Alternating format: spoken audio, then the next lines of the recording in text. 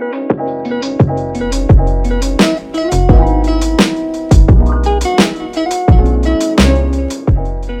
and thanks for checking out Chemistry Connections on the Hopewell Valley Student Podcasting Network, a proud partner of hvspn.com, where students come together to publish content to share with the world. The opinions represented within this episode are those of the content creators only. Please enjoy the show. Welcome to Chemistry Connections. Our names are Samiyah and Raelynn, and we are your hosts for episode number 2 called The Chemistry of Foxgloves. Today we will be discussing the scientific properties behind these flowers that have the power to cure and kill. So first we're going to give a little introduction on what foxgloves actually are. Foxgloves are also known as the Digitalis flowers, and they're known for their elegant appearance due to their upside-down bell-shaped flowers. These flowers are native to Europe, Western Asia, and Northwestern Africa, and they can even grow up to 60 inches tall, which is pretty crazy. Fun fact, my own mom is shorter than 60 inches tall. I can't wait to introduce her to these flowers.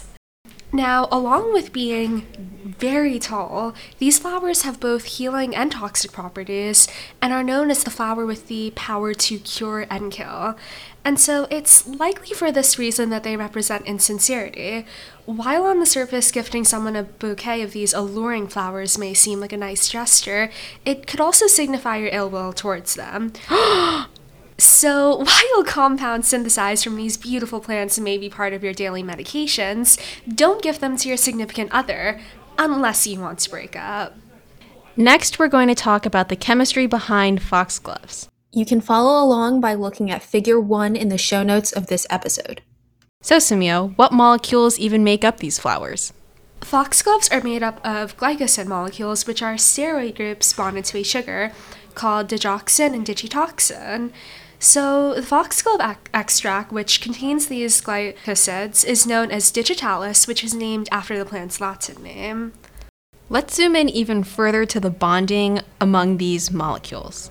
So, molecules are covalently bonded nonmetals, and what sets them apart from ionic bonding, or ions, is that nonmetals have very high electronegativity values, meaning that each atom involved in the bonding has a very strong pull on the electrons, thus resulting in an equally strong pull on the electron for all of the atoms involved. And this results in very strong covalent bonds between the atoms, which is why they're called molecules. When looking at the structures of these molecules, digitoxin and digoxin. Thank you for that. It's also easy to spot the large amount of OH groups that they both possess. So the large amount of OH groups leads to increased polarity within them, and so this also leads to increased water solubility. And if you'll hopefully remember from your high school chemistry class, this is because water molecules themselves are also polar, and like dissolves like, as the saying goes, which means that polar substances like these glycosides are highly soluble in water. You can actually notice that both of them possess almost the identical chemical structures, though notably digoxin has an extra OH group, which causes the main differences between these two compounds. That's crazy. So just that one OH group results in all these differences? Yeah, so while they do have very similar properties, digitoxin has a longer half-life than the one which I cannot pronounce. Okay, so a longer half-life basically means that digoxin takes longer to break down than digitoxin, and therefore stays in the body longer.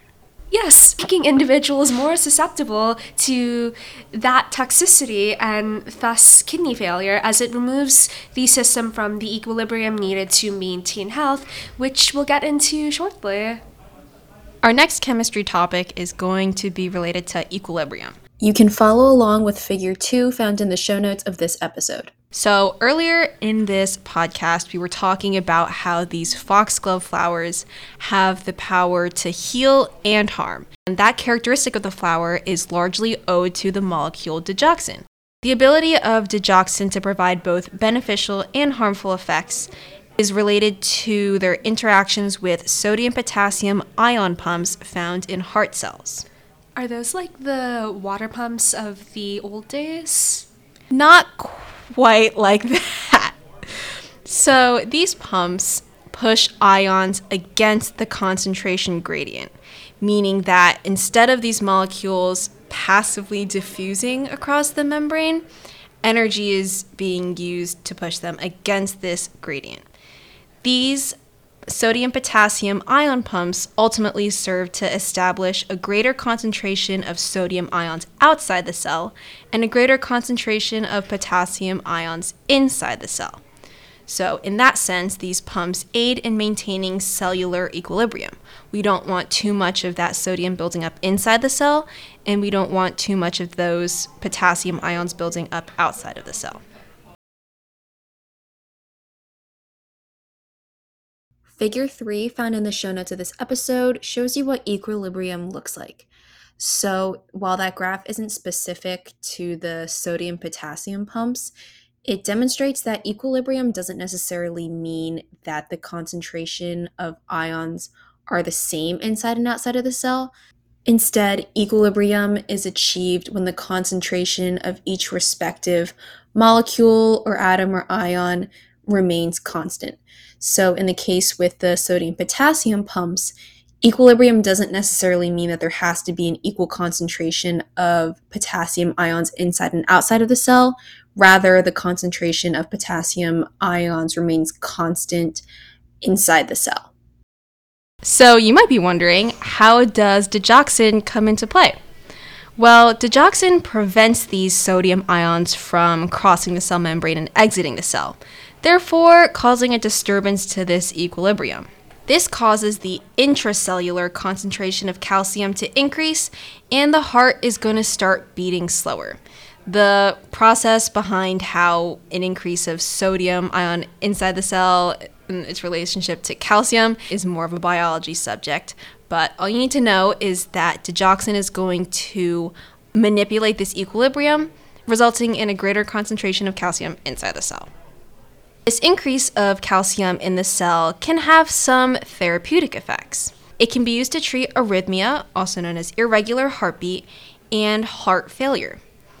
These healing properties were actually introduced by a man called William Withering in his book, An Account of the Foxglove, which he published in 1785.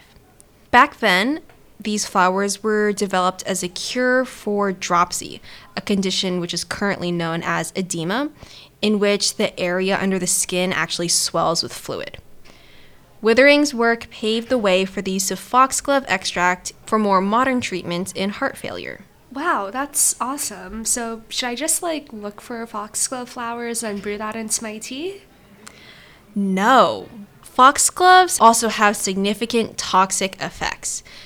Because of this buildup of calcium and the slower heart rate, this can actually slow the heart to an extreme, which deprives the brain of oxygen. This could also result in a heart attack as the body attempts to raise the heart rate in response. I'll make sure to remember that the next time I'm gathering potion ingredients. So, speaking of that, what drew you to this topic? Well, I think it's super interesting how the unique chemical makeup of a flower, like these small differences such as the difference in OH groups between digoxin and digitoxin, can cause a flower to have such drastically different effects. Digitalis' ability to heal or poison ultimately comes down to the molecular structure of digitoxin and digoxin and the specific ways in which they interact with cellular components of the human body. In order to understand all of these, you need to be able to understand the chemistry behind them. So, Samiyah, what drew you to this topic? As far as I go, I said that it was fascinating. After all, I've loved poison since I was very small. So come over for an afternoon tea at my house. Okay, thank you for listening to this episode of Chemistry Connections. For more student-ran podcasts and digital content, make sure that you visit www.hvspn.com. Stay away from Samiyah.